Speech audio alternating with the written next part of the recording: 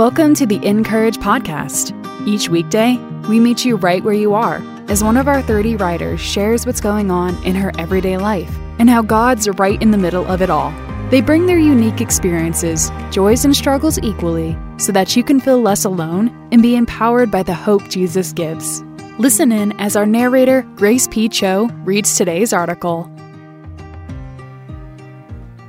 Today's article is written by Robin Dance and is titled, When What We Want Equals God's Desire, the Difference Means Everything. A year ago, in the midst of a global pandemic, I did something I hadn't done in almost 30 years. I returned to a traditional 9-to-5-ish job. Family and friends were largely supportive, though a few didn't understand my decision. Why would a 57-year-old woman who didn't have to work full-time, thanks to my husband's job and my part-time income, be willing to give up the freedom and flexibility that came with her work as a writer? Their concerns were valid. I'd wrestled with similar questions for years. Before writing For All Who Wander, I had toyed with the idea of going back to work. Our youngest was in college and our older two had established careers. I led and attended Bible studies and volunteered with a high school ministry. I wrote every day and led a writing critique group. I was able to say yes to freelance opportunities or to serve others. My days were planned with intention and purpose, but I still had time on my hands, something unheard of when my children were younger.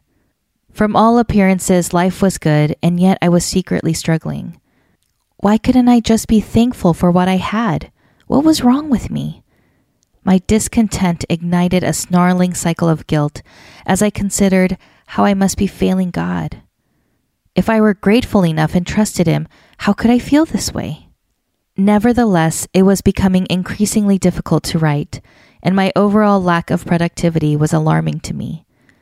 Despite purposeful effort to be with others, I was lonely. I longed for more structure to my days and daydreamed about being part of a team working for a greater good. This desire to return to work didn't make complete sense to me, especially compared to family and friends who were eager for retirement. I wondered if it was God-given or straight from the flesh. At times, I felt crazy. I certainly wasn't thriving. In extreme moments, I felt like I was dying on the vine. I tried to share my heart with those closest to me, but found it difficult to express myself fully. Even when opening up, I withheld the magnitude of my frustration and feelings of worthlessness. After I turned in my book manuscript, I began applying for jobs. Ideally, I wanted to work at a retirement community.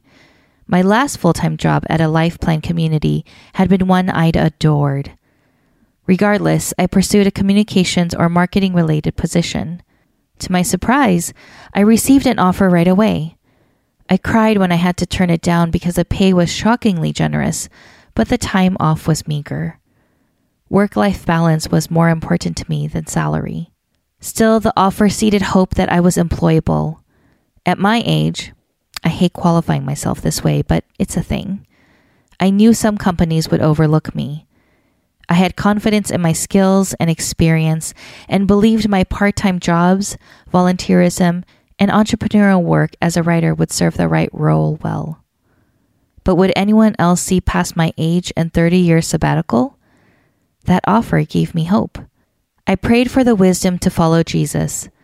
I've been awesome at jumping ahead, but that's never ended well. I begged God to give me His desires for my heart, to protect me from conjuring them myself. Over the next 18 months, I applied for several jobs. Sometimes I'd receive a swift rejection. More often, I wouldn't hear anything at all. One day, I mustered all my courage and walked into a retirement community to personally deliver my resume. The short story? Bad idea. Another time, I endured 3 intense interviews for a dream position only to come in second.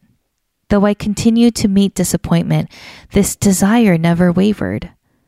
On the way to yet another interview, I prayed, Lord, please, if this isn't what you have for me, help me let go and show me your way.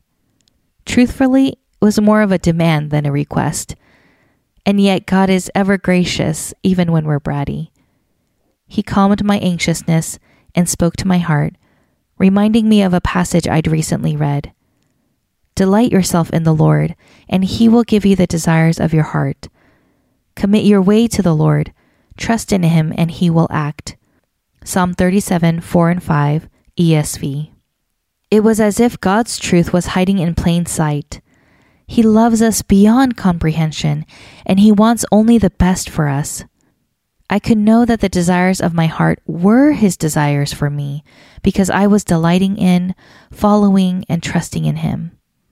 So many times in the past, I've relied on my own strength, abilities, ingenuity, and resources and asked God to bless what I was doing. This was different because I was seeking Him first. God had used those feelings of discontent and longing to draw me closer. How astounding that God can use waiting and rejection to prepare us for His calling. Sometimes the only perspective that enables us to see God's hand in our lives is hindsight. Against the odds, a story for another time, I received an offer from a retirement community I initially received a rejection. Last week, I celebrated my first anniversary, and I love my job so much I haven't worked a day since I started. When what I wanted equaled God's desire, the difference meant everything. I was on track, right where I was supposed to be. To read more from our writers, visit encourage.me. Make sure to subscribe to the podcast so you don't miss a single episode. And find us everywhere on social at Encourage, INCOURAGE. We'd love to hear from you. Looking for ways to live your faith front and center this year? From cards, books, and Bibles to calendars, jewelry, and coffee mugs, at dayspring.com, we've got just what you've been looking for. Get $10 off any order using code podcast10 at dayspring.com. Happy shopping!